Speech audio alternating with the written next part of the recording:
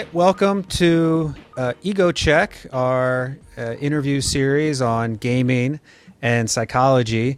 I'm joined here today by Mike Shea, better known as, perhaps in the online role-playing game world, as Sly Flourish. Welcome to the show. Hello, thank you. I love that I'm on a show called Ego Check because I could use that. Yes, we just need to beat any kind of confidence out of yes, you. That's the please. whole Good point. Luck. Yes. Good luck with that. My wife would be very pleased. Wonderful. Yeah. So for those of listeners who are maybe not familiar with Mike Shea or Sly Flourish, I wonder just if you could tell us who you are and how you're involved in the role-playing game world. So I'm the writer for the website Sly Flourish and the Twitter feed Sly Flourish, twitter.com/Sly Flourish. I'm the author of The Lazy Dungeon Master, a book that's gotten a decent amount of attention, and a freelance writer for a bunch of different RPG companies, including Wizards of the Coast and Pelgrane Press, Kobold Press, Sasquatch, and a couple of others. I've done a couple of D&D Adventures League games, wrote a couple of the adventures for that. And I've been playing D&D on and off for 25-ish years. And but really steadily playing D&D over about the past 10, including a decent part of the 3.5 generation, all of 4E, a little touch of Pathfinder, and now 5E, along with a bunch of other games. So, yeah, and I love just writing about it all the time. One of the things I'm curious about is being so involved in role-playing games as very much a player and as a fan, but also delving into more of the professional side, publishing and getting involved with different companies. What's that like to be in both worlds? It's weird. So actually, the only time that I became really sort of conscious of the different feelings is when I go to gaming conventions. And, I've been going to Gen Con. My wife and I have been going to Gen Con for about 8 years. This year was the first year we didn't go to Gen Con, mostly because the hotel registration is such a pain in the ass. But we've been going for quite a while. And I remember early on, I'd go to Gen Con as just a player and, just a player, right? Sure. And go and play games. And I didn't really know a lot of people. And I'd kind of meet a couple people and I'd be like, hey, that guy over there, is that Dave Chalker? I think I've seen him online, right? Sure. And then, throughout the year, I'd meet him and then, I'd get involved in other stuff. And it would escalate to the point where I was like, yeah, I can't play any games. I've got this freelance seminar that I've got to go to. And, I've got this meeting with, Mike Merles and Jeremy Crawford where I got to go talk about stuff. And I remember it was this sort of odd feeling of kind of being sort of half in and half out because you're not really a pro. There's not a lot of pros in this industry. I have a full-time job and I could certainly not make a living off of the money that I get from any of the work that I've done. So you're not really on the inside. You don't work for WotC and you're not inside the fold on all of the stuff that's going on. You're a writer for them. But at the same time, you're also not kind of just waiting in line playing games and not really involved in it. So it's actually not a great feeling being there. Okay. I didn't really, and I became much happier. And the other part was you'd also go on Twitter while I was at the gaming convention and I'd see all of these other people that I knew that are all off doing things together and I'm somewhere else. And I joked with Michelle this year that this time I won't worry about that because I know I can't be with them. Okay. Where last time I was there's this great game with all these 5 awesome people, but I'm not one of them. And instead I'm playing this other game over here. And I didn't feel good about the game I was in when the reality is it's just as good. The game I was in was fantastic. And I didn't have to worry about that. But so in the more recent Gen Cons, I've kind of let go of worrying about trying to meet all of the, the big names and trying to, glad hand with all the people and just go and enjoy myself and play lots of games. I overbook my schedules and I go and I play a ton and I've become much happier about it. I'm much happier being just a fan. Yeah, again, I keep saying stuff like just a fan. The fans are that's the real, that's just a player, just a fan. Just a meager player. But the players are the real people, right? And everything else is sort of we're all, at least in my case, kind of pretending, with the rest of it. And it's interesting. It relates to something. I tweeted about this a few days ago. I saw another person kind of write something that I really identified with, where they were talking about this conundrum that they have of playing a game that they enjoy versus creating content for a game they enjoy. like you, like you're writing adventures, you're writing articles for DMs, you're doing a lot of advice, but you also just like to play the game. And we only have so much time throughout the week, especially those of us who we don't do this professionally. It's our hobby. So how do you decide, okay, tonight I'm going to work on my game, or I'm going to play a game, or I'm going to work on an article for some advice for DMs? How do you make that distinction and know when you're too much in one realm or the other? That's a good question, and I think different people handle it in different ways. One of the things that I've sort of made a sort of an unofficial rule and but solidified it is that the games that I run are paramount to everything else when it comes to the hobby itself. I have never canceled a game because I was busy with something, with D&D. Other than that, like I wasn't strapped for an adventure. Like I've got to finish this, rough draft of this thing, and I'm going to have to cancel my game because I can't think about running a game and writing this adventure. Part of that is, and this sounds like self-congratulatory, BS, but I'm pretty good at managing my time. And it's really rare for me to be like scraping on a deadline. I'm usually done early. I usually have plenty of time to sort of review things. And I've run a pretty rigid schedule for like, okay, it's Tuesday. Tuesday is my day to write Sly Flourish articles. Thursday is my day to write DM tips. Monday is my day to get prepared for my Wednesday game. And Friday is my day to get prepared for my Sunday game. So I'm so sort of regimented throughout the week that I never find myself in a situation where I have to step away from running my D&D game in order to write about D&D. Because to me, if I'm not playing D&D, if I'm not running a game, I can't do any of the other stuff. I'll lose it, right? I'll lose the connection with what I ought to be doing. Like all of my Sly Flourish articles come from experiences I've had running games and ideas that I've had running games. The DM tips, I actually write my DM tips on Twitter. I write once a week, and I write 7 of them, and I schedule them so that a month out they'll come out each day. And I always do that the day after a game because I can almost always find all of those 7 tips from things that happened in the game the night before. And there's no way I would have been able to do that if I wasn't playing it. Right. So for me, like playing the game is paramount, and then the other stuff is sort of secondary. And there's certainly times where I'm super busy with other stuff, but so far, I haven't had to sacrifice actually running the game.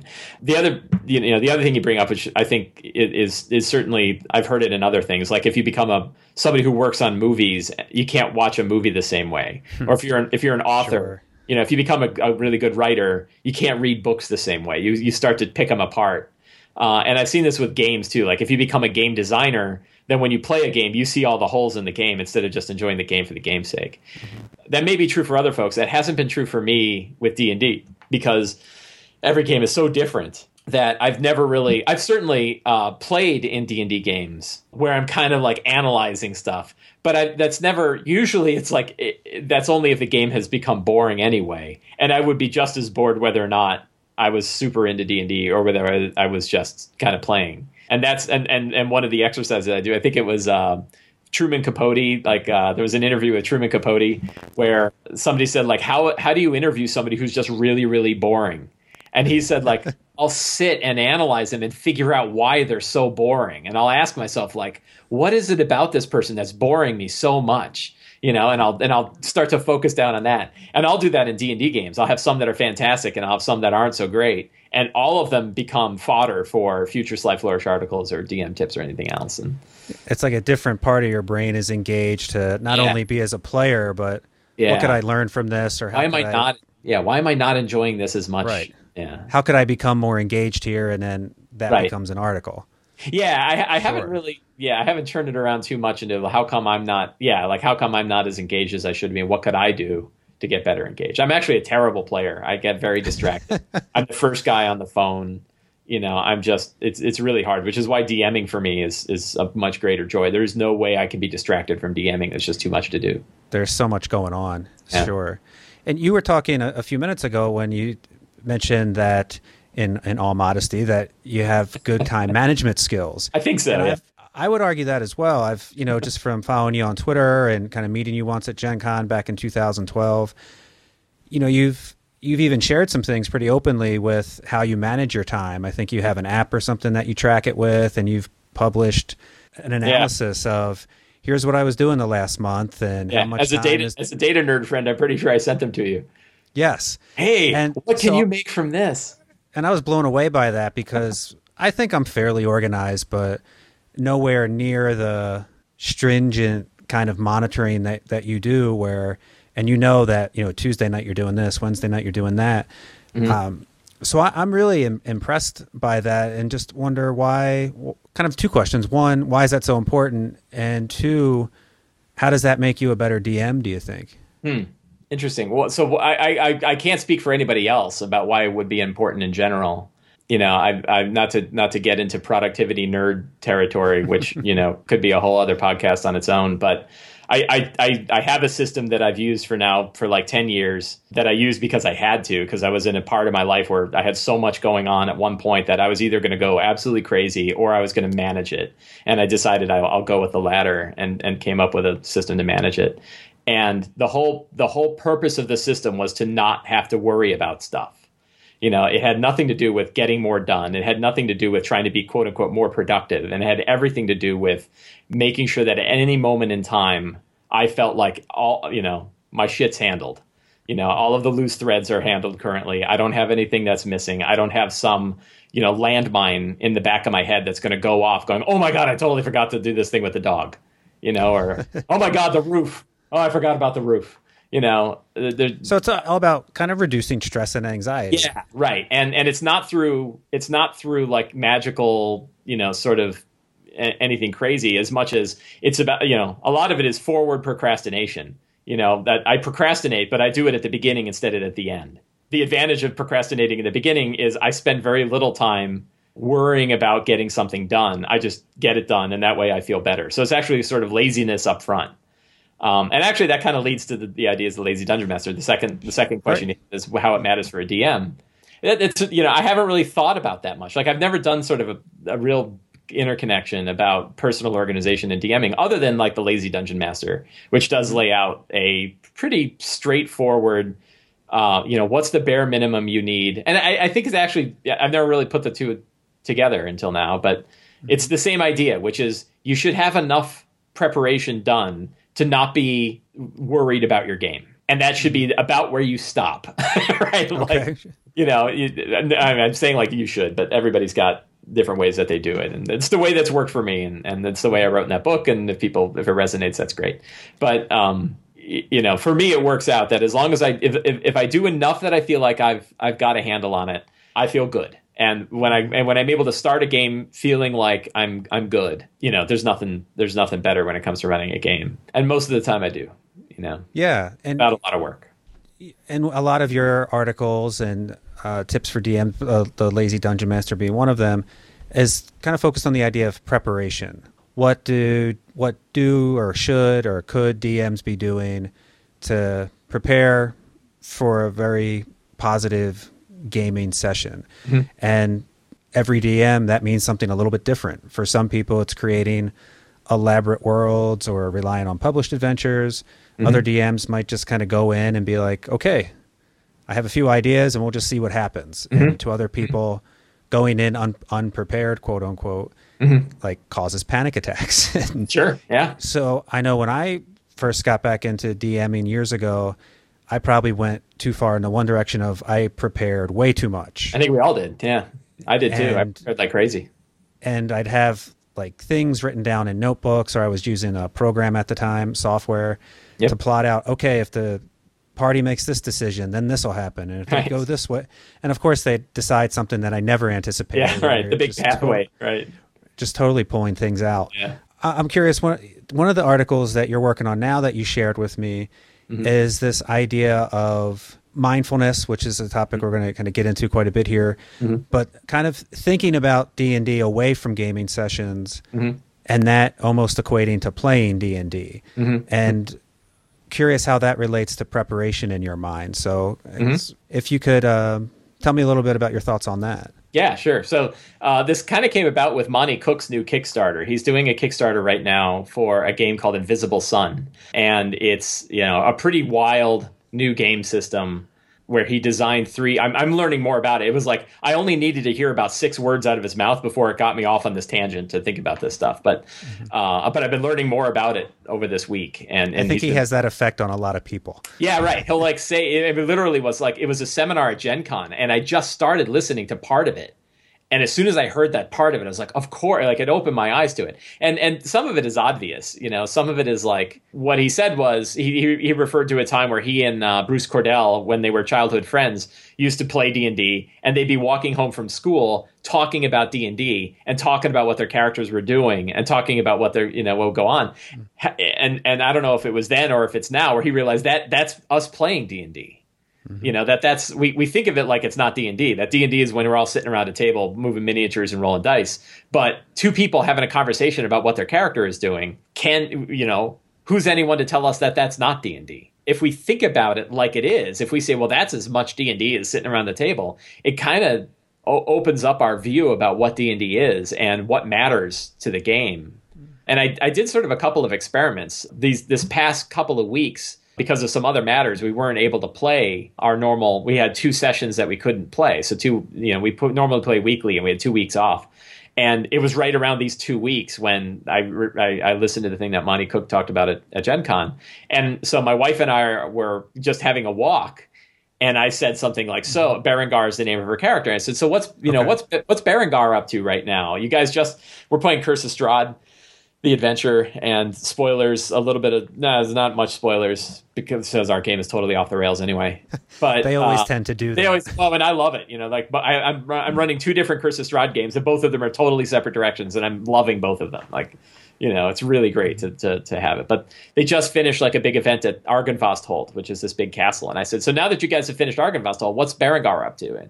And she said, well, I think Berengar is going to, probably turn into a wolf and scout around the area, kind of see what's going on. And I said, okay. So while you're scouting around as a wolf, one of the things you notice is Strahd's wolves are all around there.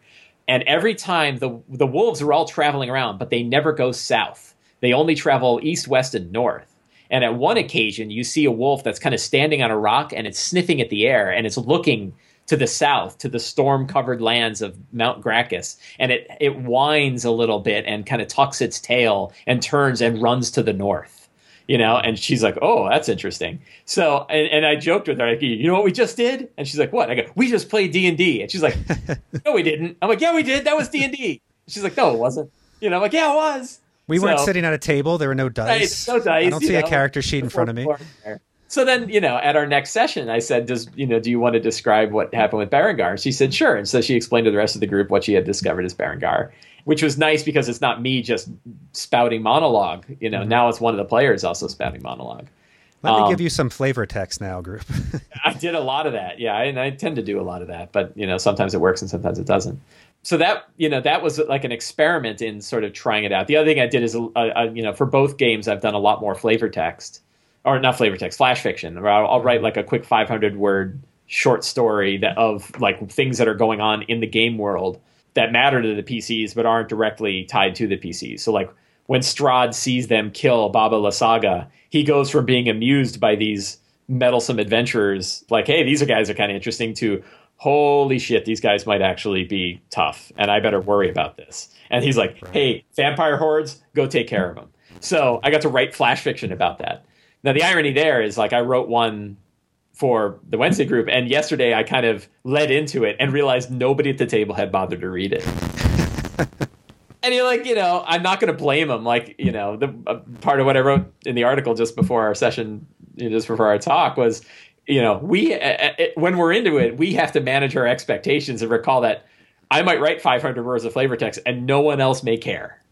And that's okay. They're all busy like I am, and they might, it didn't hit the level of triage where they had the time to go and read it. Not because they hate me and not because they don't care, but we're all busy. If it's asynchronous like that, you're playing D&D when you're writing the article and coming up with the idea for the flash fiction, and then you hit send.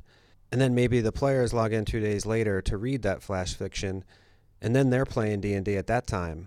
But you're not playing at the same time, which is kind of an interesting dynamic. One of the ideas you offer in the article is thinking about the game away from a session, but through the eyes of the villain. You talk about that a bit with Strahd realizing, whoa, this adventuring party might actually be a threat to me. I need to do something about it. How might DMs do this kind of visualizing as the villain between sessions?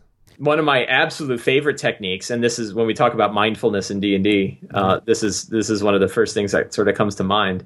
I've always, for a long time, I've often thought that a better way of approaching a game than what's going to happen in the next session, or how am I going to screw with the PCs, or what are the next 3 big encounters they're going to have. You talked about like what are the forks that they're going to take. I always try to say, and the Dungeon World has a bit of this, the game Dungeon World. Sure. Adam Koebel and Sage Latora, fantastic RPG system and some great ideas that we can steal for all sorts of things. We've been using that on our end. I've been a player in a Game of Thrones campaign. Yep. The Dungeon World rules, which... Right. So the idea of fronts. Yeah, and just kind of the whole narrative aspect of it. Right. It's a lot of fun. Right. Yeah, so the idea of, instead of saying what are the plot, is who are the 3 main villains and what are they up to?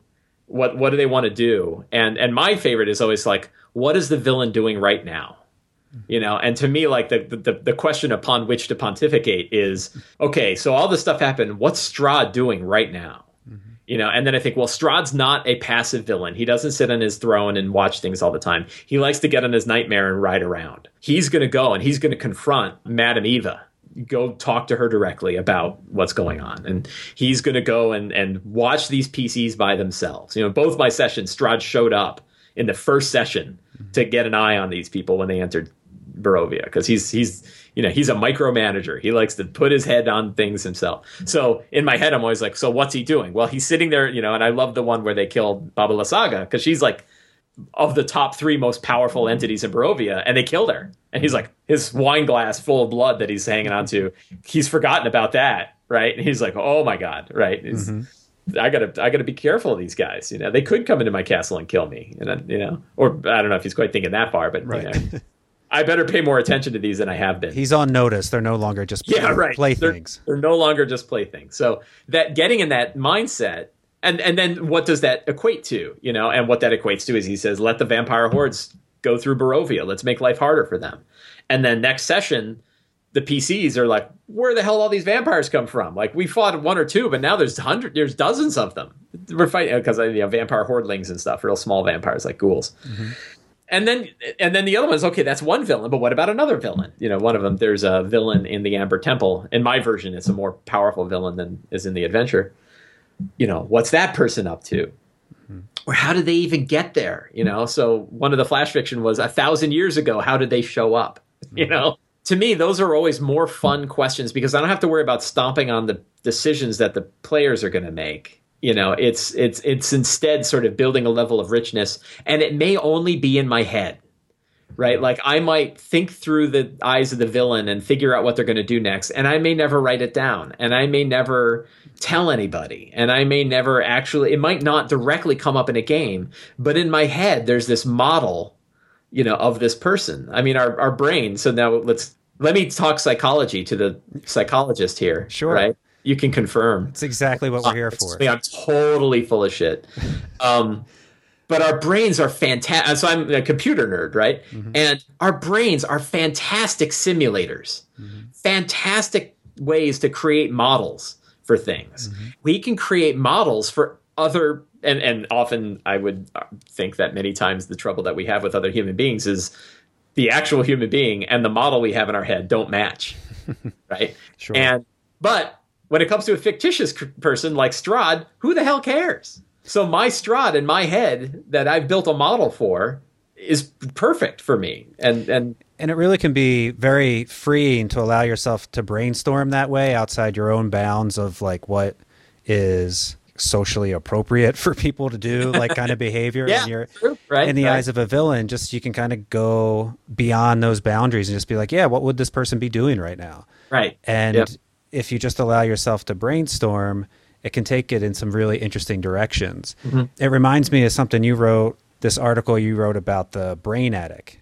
Yeah. Attic. Kind of reminds me of some episodes of Sherlock. I think I got it from Sherlock. Yeah, which I love the episodes where it's a half hour of the show, but it's like 5 seconds in his brain. Yeah. Where it just shows like how complex his thought process is. Right. And it sounds like you try to apply that to just preparing or even playing or thinking about the game. So how does that help you as a DM?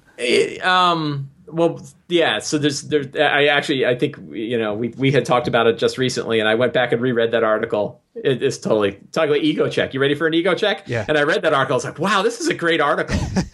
Now, man, I should retweet myself. This is fantastic. Awesome. I think I probably did, right? Like, hey, everybody, check out this great thing I wrote. Yeah.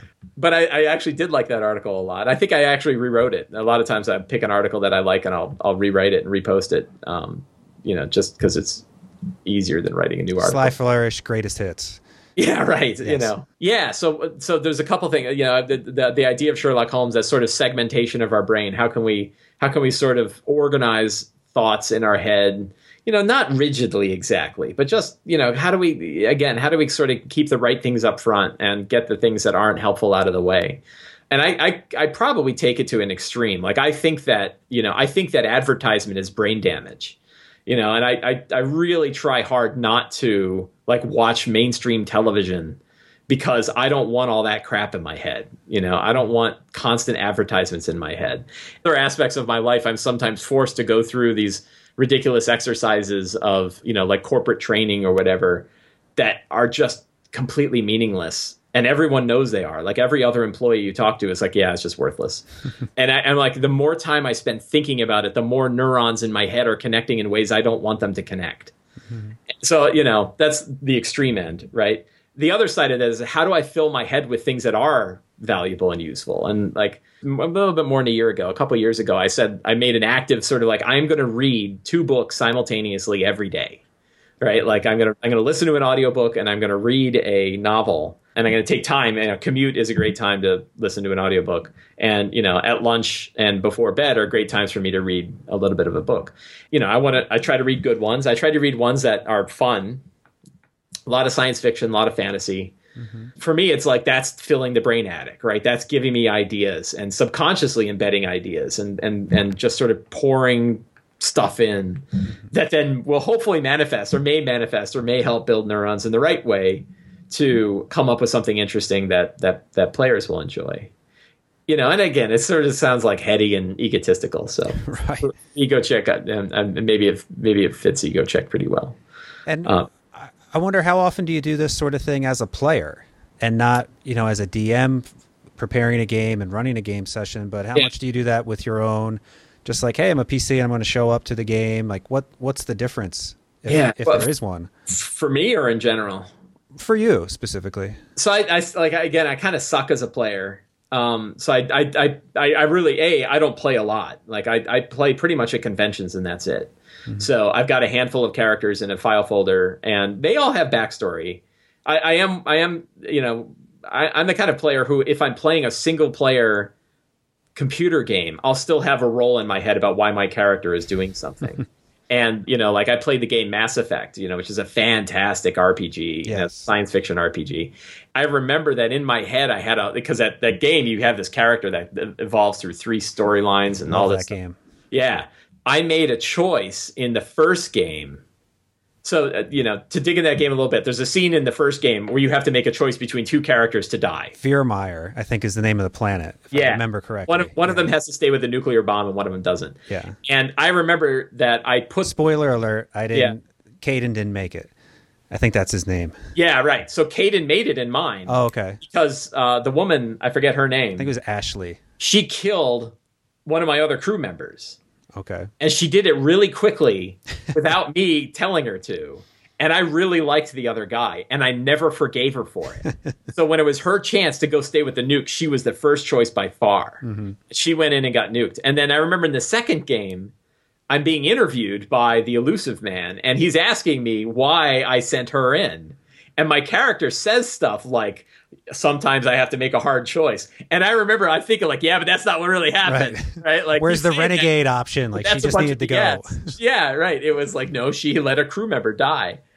So even in that one, like, no one else is playing this game but me. But in my head, I have this whole story, and I still do it. Like, I'm back in a World of Warcraft, and even my little Warcraft character who just picks 10 things off the ground and hands it to the first person with an exclamation mark over their head. I still have a story for like like Pandaria, the expansion before last, that was his vacation, right? He got to go and hang out on this beautiful island. And sure, he got to fight some evil spirits, but really that was him taking a break after Cataclysm, which was this horrendous, stressful event. And then he doesn't do well with vacation. So then when the new big, powerful stuff happened, he, got into that. So I have little head stories for PCs. And I certainly have that for my D&D characters. I have the pirate and how he acts, and I have my dwarf, my war cleric and how he acts. And I wonder how often have you shared that with like flash fiction from a player's point of view? Like, I'm just going to send this out to the group. They might not care, but here's my contribution to I've what's never happening.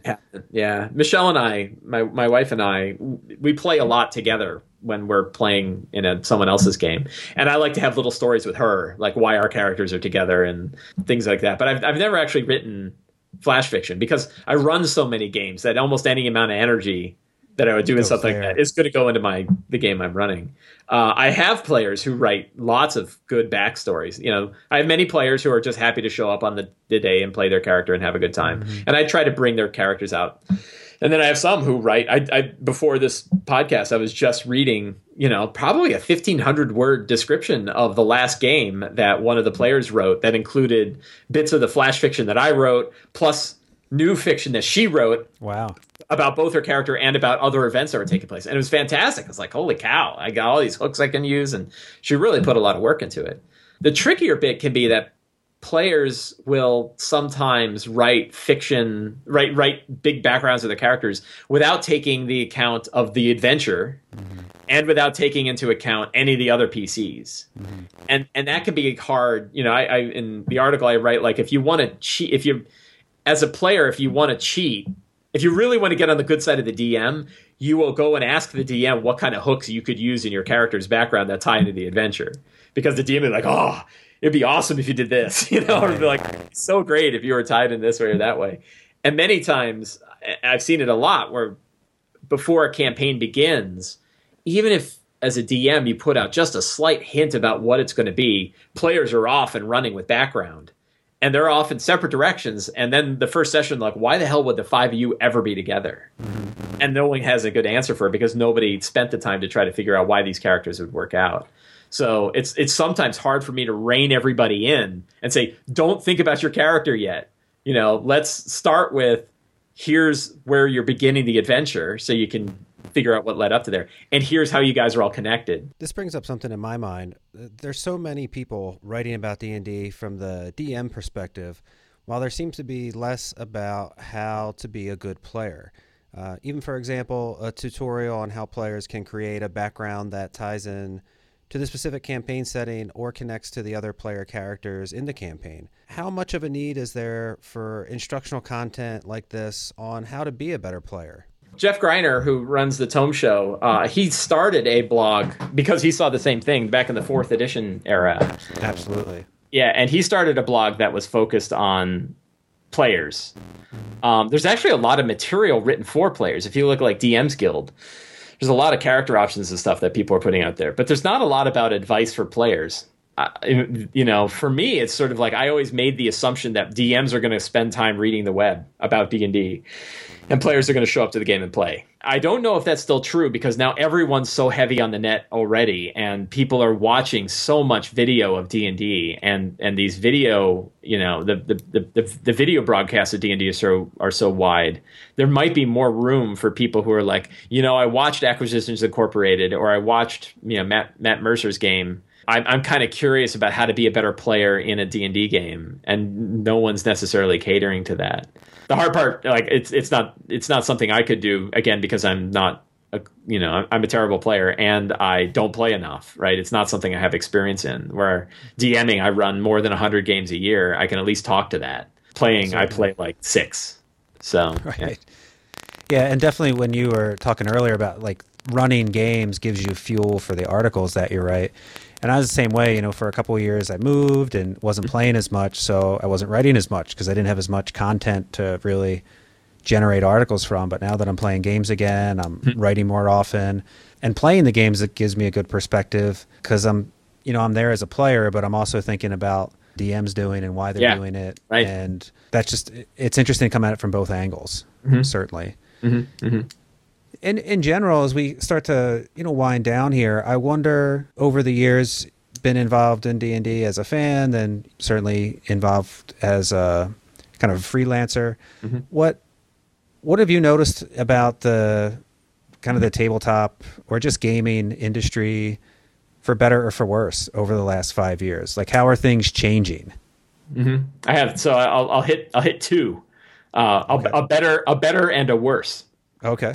I will start with the worse, so that Okay. we'll be positive at the end. Just get that out of the way. Yeah. Yeah, well, in that way, I'm keeping in mind the curve of happiness. I think that a lot of different groups are trying new business models out, and some of those business models, exploitive is probably too strong a word. God, how's the best way to say it? So I'll say it in a couple ways. One is, there's still groups that think there's a gatekeeper for making stuff in this hobby, and there isn't. But many people may still be trying to seek approval from people before they decide that something is a good idea. And I've seen the gatekeepers are more than happy to continue to be gatekeepers. But I'm reminded of the scene from Blazing Saddles, where the horde of brigands is riding towards the town, and they stuck a toll booth up in the middle of the desert, and there's nothing on either side for miles. Sure. And everybody says, what the hell's this? Who put this toll booth here? Like, someone's going to have to go back and get a barrel of dimes, right? And then it like clips away and it clips back, and each of them are feeding a dime and going through the toll booth. And the irony is, of course, they could just ride right around it. That's happening in the gaming industry too. People, I worry. I don't know if this is true, and I'm a big data nerd, and I like to have statistics and data before I judge that something is. I'm right there with you. Yeah, but I worry that people who want to write D&D stuff or write adventures or write whatever feel like they need someone else's approval to do it, whether it's acknowledgement by Wizards of the Coast or whether it's some other group that decides, oh, you're good enough to write for us, so we'll bring you in. When the reality is, sometimes those groups aren't any better than anyone else, and sometimes the stuff they produce isn't better than anything that anybody else could produce. I said WotC, so I'll say that they produce awesome stuff, right? Mm-hmm. But there are many other groups who are like, oh, if only I could get them to recognize me, then I could get what they have. And it's like, when you've done it, it may not be as good as you think. And in the meantime, you shouldn't let, in my opinion, we shouldn't let them decide whether or not we're going to make something. Well, and it's interesting because it seems like, and not to throw words into your mouth, but that you've kind of you've taken that journey where you were more of a player, a fan of a product, got more involved, and then you were writing for several companies. I wonder, you said it's kind of hard to be in both worlds. Does that leave you somewhat like disillusioned? Is it a different word that maybe makes more sense? I mean, it's not like it totally sucks in the freelance world, right? I mean, it's great. Like, being able to work with guys. Like, I have a document sitting on this hard drive that was like heavily edited by Kim Mohan and Wolfgang Bauer.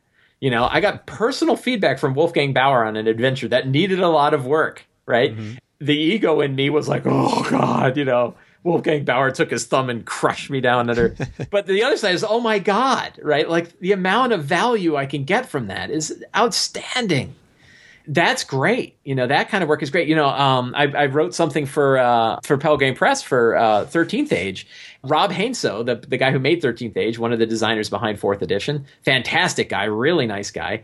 Yeah. And, we spent an hour on a Skype call talking about this article that I wrote for him. And he really pushed me. He was like, yeah, that's not really pretty fantastic enough, is it? And I'm like, no, I guess not. And he's like, yeah. Whatever you say, sir. Right. We could do more with that, couldn't we? I'm like, yeah. And he really pushed me. Right. And that's fantastic. It's awesome. It hurts, but it's great. So that stuff is outstanding. I've also had times where I worked with people and the input I got was not great. I felt like I was lucky enough. So this gets to the bad part. I still haven't gotten to the good part yet. We'll get there. Good. Yeah. But the bad part was, I've worked with people, and luckily I had enough experience working with titans in the industry to recognize when the input I was getting is not good and that it wasn't my fault, right? Mm-hmm. Like, sometimes the editor isn't always right. We like to always think they are, and you should always default to they're right.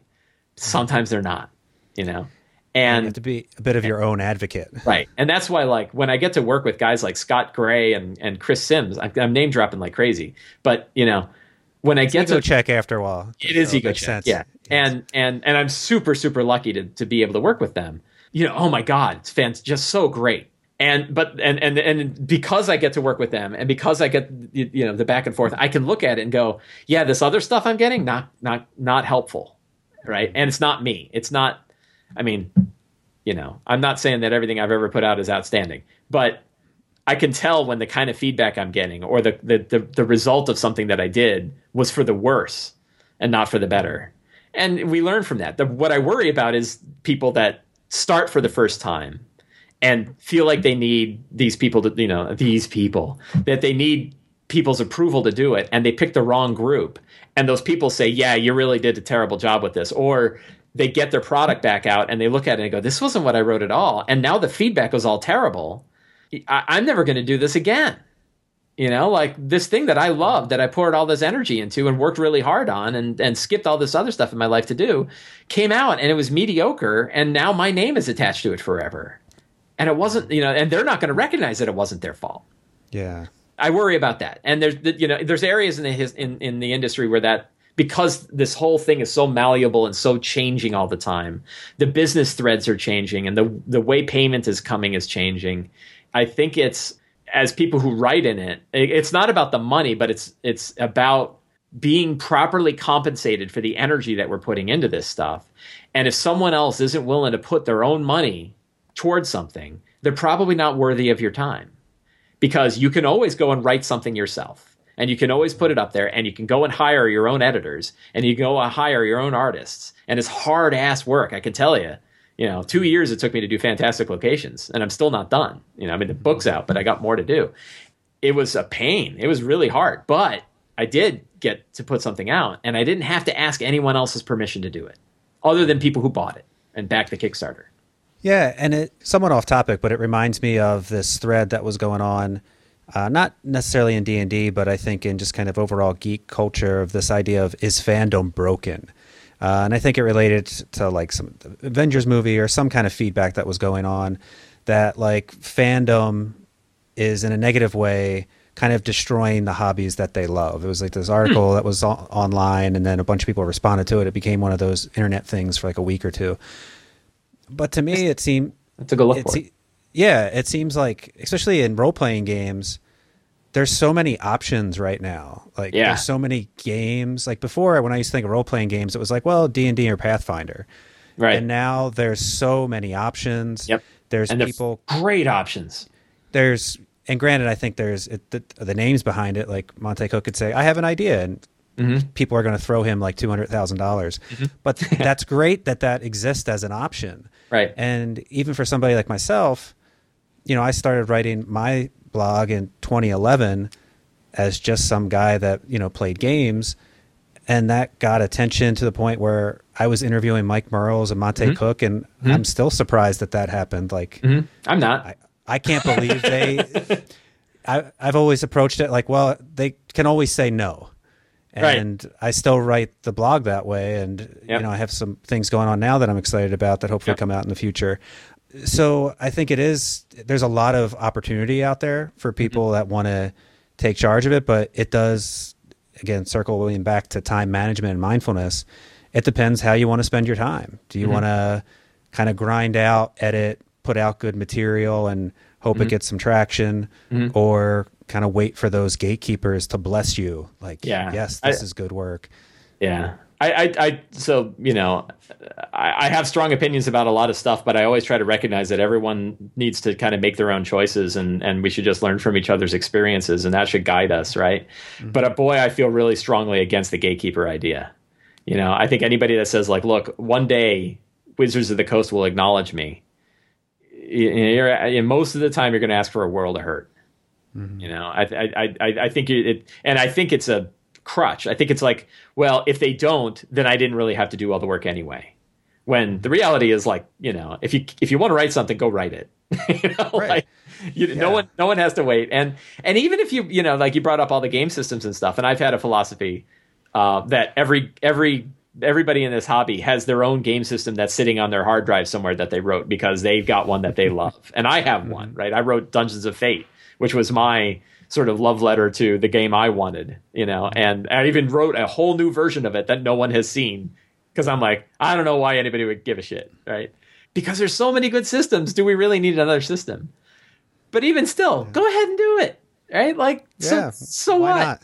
It's a lot of great video games, but you find a way to play them, Yeah, I mean, probably later. Yeah, so probably one of the, I'm going to say mistake. So through another friend of mine who's not in the industry, not a big RPG guy, right, but knows what I've done, was at a dinner party with some friends, and they said, "Oh, my son is writing an RPG. They wrote a system," and he's like, "Oh, he should get in touch with, I know a guy at work who does all this kind of stuff, and wanted to get in touch." So we got in touch and we emailed. They sent me, so I emailed them and said, "Hey, hello, we introduced their friends, and I hear you have a thing." And they're like, "Oh, we'd love you to take a look." And I said, "I'd be happy to." And they sent me the PDF of the product they put together, and it was a D20 based science fiction system wired completely around Mass Effect. Getting back to Mass Effect, and the IP for Mass Effect was all over it, and it was like 200 pages. Wow. And it was the layout was gorgeous, right? Like the editing was great. The system from my read through looks solid. Everything was great, right? But it's totally illegal. and I wrote to him and I'm like, this is outstanding, but you've got a problem. The problem that I see is the success of your product is inversely proportional to the likelihood of you getting sued. The more popular it is, the harder it's going to be for you, right? Where if you could write a general science fiction RPG based on the same thing that maybe stole all kinds of ideas from Mass Effect, but wasn't Mass Effect, the sky's your limit. But right now, your limit is losing every dime you ever earn in a lawsuit, plus all of your time and energy and everything else, But even then, I was still applauded it because this is pretty good, like the work. And I said, your graphic design is fantastic, way better than I could do, and and it looks really solid. And I emailed them, told them that, and they're like, yeah, we really like it, and we're just gonna kind of make it for free and hope we don't get sued. It's like, all right, good luck, wish you the best. So circling around, kind of spent some time on maybe the not so great thing, the development over time with Imaginary Gatekeepers. What's been a positive change in the last 5 years or so? So this is kind of hitting me in even in not just 5 years, but sort of the last year. And not to self-promote again, but I wrote an article on Sly Flourish about this. Mike Mearls wrote a whole series of tweets about this that kind of, just like when Monty Cook wrote about the other thing, and I was like, it kind of made my head explode with ideas. Mearls was talking about the new value of having live play D&D sessions all over the net. And how we now have, something that we've never had before, which is what D&D looks like. So that people who want to get into D&D, but they're like, I really don't know what this is, and I read the books and I still don't know what it is, can just go and watch about 1 million videos that show 5 people sitting around a table having fun. And they're diverse. They have, good mixes of people and good different styles. And it looks fun. And it looks fun. And people are laughing. They're having a good time. Yeah. The arguments I've heard against it are, but no normal game looks like that. But when I look at Chris, and maybe I seriously doubt my game, and I've played in many, many games beyond just the games I've run. And, not everybody can be Chris Perkins. But if you look at the Acquisitions Incorporated series, for example, that's a pretty normal looking D&D game. They're all smart and they're all funny and they're all having a good time. But it's not the stage event that they're doing at PAX. That's a bad example of what a D&D game looks like, because there's $1 million worth of effort that went into making sure that game is great. And I even wrote an article a couple years ago. I'm like, are they playing D&D? Right. I don't know if they're even following the rules. Well, so here's the interesting thing. They're still not following the rules. Well, yeah, sure. Michelle and I watch it over breakfast. Every day before we go to work, we have breakfast and we sit and we watch Acquisitions Incorporated. And we're both like, God, they're doing critical hits totally wrong. Right. And even this morning, Michelle said, like one of the players said, is this how it works? And Chris Perkins said, yeah. And Michelle's like, no, it's not. That's not how it works. And it's nice to see that you don't have to be a rules expert. Right. You don't have to memorize a 300-page manual. You just sit down and play. And my only worry about it is if people are looking at that beyond, like, I think they should look at it as a great example of what does the game look and feel like. Mm-hmm. That isn't a substitution for reading the rule book and understanding what the rules are, because you shouldn't break them until you know them. Mm-hmm. Yeah, and on the other hand, people play D&D with a 12-sided die because they didn't have a 20. So whatever makes a game great is great. Right. The worry is if somebody, and I've seen it where they're like, well, and I had somebody, we were having a big argument about Counterspell on Twitter, and somebody said, well, Chris Perkins wrote this thing about Counterspell over here. And I'm like, yeah, but Jeremy Crawford wrote this thing. He's actually the rules guy, and it's in the errata. So I get that Perkins did it that way, but he's Perkins. He gets to do that. Yeah. This is what the rule book says. The good side of it is, like, there's so much more activity in that. And the other part of it is it's really opening up to an entirely different audience now. And I do have data on this. Like, one of my fun side projects is I've been running a Twitter listener for about 18 months now that picks up any tweet that's tagged with the D&D hashtag. And I've been storing it in a huge database, and I've been running all kinds of computer stuff on top of it. And I just recently ran I've heard it referred to as a knowledge graph, which is kind of a pretentious term, like a network graph, where it shows, like... Did you post an image of that? I think I saw it last week or so. Yeah, I actually made a new one this morning that shows it by community, so it shows you who's connected to who. What's really interesting is beyond sort of getting, like, who's the top tweeter and who's the person most retweeted, and what, one of the things I've got is, like, a little time series that shows how often someone tweets, so you can see who the new people are, like new popular people. But this one shows, here are all of the people that retweeted these different groups. What I'm finding is interesting is there's two or three. There's one in particular, the Encounter Roleplay Twitch channel, and I was recently on there. The fellow that runs it invited me to go on the Twitch channel, and I'm kind of like the old guy wandering, like, what are you kids doing in here, right? And so what blew me away, and what just impressed the hell out of me, is I play, and as you mentioned, like, I track all my crap, so I can tell you exactly how many games I play in a year. I play over 100 games a year. I play about 7 hours of D&D a week. And I consider that to be, yeah, right. I'm like, that's pretty good. This guy plays 160 hours a month. Wow. Yeah, he's playing D&D full time, right? 40 hours a week of D&D. That's amazing. Yes, all online, all in Roll20, all with players that he plays with. And I'm like, oh my God, that guy has so much more experience than I do running D&D. Like, I need to be asking him questions, right? Because he should be writing articles. He should be. He doesn't. He runs a Twitch channel, and when I look at it, he now gets more retweets. In the past week, he got more retweets than Wizards of the Coast, right? So and then through my graph, I was able to look, and the people retweeting him are not people that retweet Wizards of the Coast. It's a whole different group. So he's got a reach that's beyond the echo chamber. Like, when I show my big map, I've got this big circle, and, like, you and I are in there, and my friend Teos Abadia is in there, and Newbie DM's in there, and all these people that we know and love and have been following for many years. They're all in this big mash in the center, this giant, unfathomable mash of people retweeting everybody else and talking to everybody else. And then you look at the outside, and there's these new, what I consider to be kind of new folks who have this reach that's way outside of the center group. And Wizards of the Coast, of course, we would expect to have that. Like, they've got 20,000 followers. So the fact that half of their followers are not part of the echo chamber, not a big surprise. But then when you have fellows like this who are running a Twitch channel, that they're running it full time and people are watching it a lot. I mean, when I was on his show, there were 60 people live just hanging out and chatting. And they're all regulars. They know him and they know the group, and they're all having a good time. And I'm like the outsider. I don't know who the hell these people are. Yeah. But I was like, wow. As the self-marketing guy, I was like, this is great because I got exposure to a whole bunch of people that I don't know. But the other part is, like, there's all new groups that are getting involved. There was an article on Vice magazine, Vice, the online site, where they were talking about Stranger Things, and the guy said that, Stranger Things has this big tie to D&D. In fact, the first conversation and the last conversation in the series are about D&D. And I was like, that's awesome.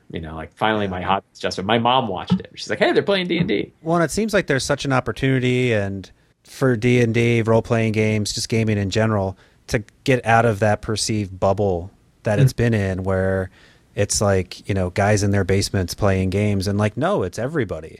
Yeah. And I think people are starting to realize that, and it's more of a mainstream thing with esports and, the fact that D&D is going to be in a movie theater. I think, within the next week. Right. It's definitely a growing. Can you imagine that? People are going to go to a movie theater to watch people play D&D. It's not a D&D movie. They're going to watch 4 people sitting around a table playing D&D for 3 hours in a movie theater. Yeah, and they're going to love it. And I would totally be there if I could, but I'm going to be on vacation. I'll be out. I'll be on vacation as well. Yeah. It'll be a few days after I turn 40, so that dates me. Really? But congratulations. Yes. So as we wind down here, I very much appreciate your time. I wonder, plug a few things. How can people find you online and buy your stuff? So my website is slyflourish.com. Named after the one of the moves in D&D 4th edition, and I'm hoping nobody remembers that, and they just, Sly Flourish is now totally branded to this. Hey, I loved my Dragonborn Rogue in 4th edition. Yeah, right. It's actually a move in D&D Online, or the Neverwinter game. There's still somebody that has a move called Sly Flourish. So slyflourish.com is my website, and my Twitter handle is twitter.com/slyflourish. That's where those are the 2 channels where I'm most active. New articles every week, new D&D tips every day. The book I want to plug the most is Sly Flourish's Fantastic Locations.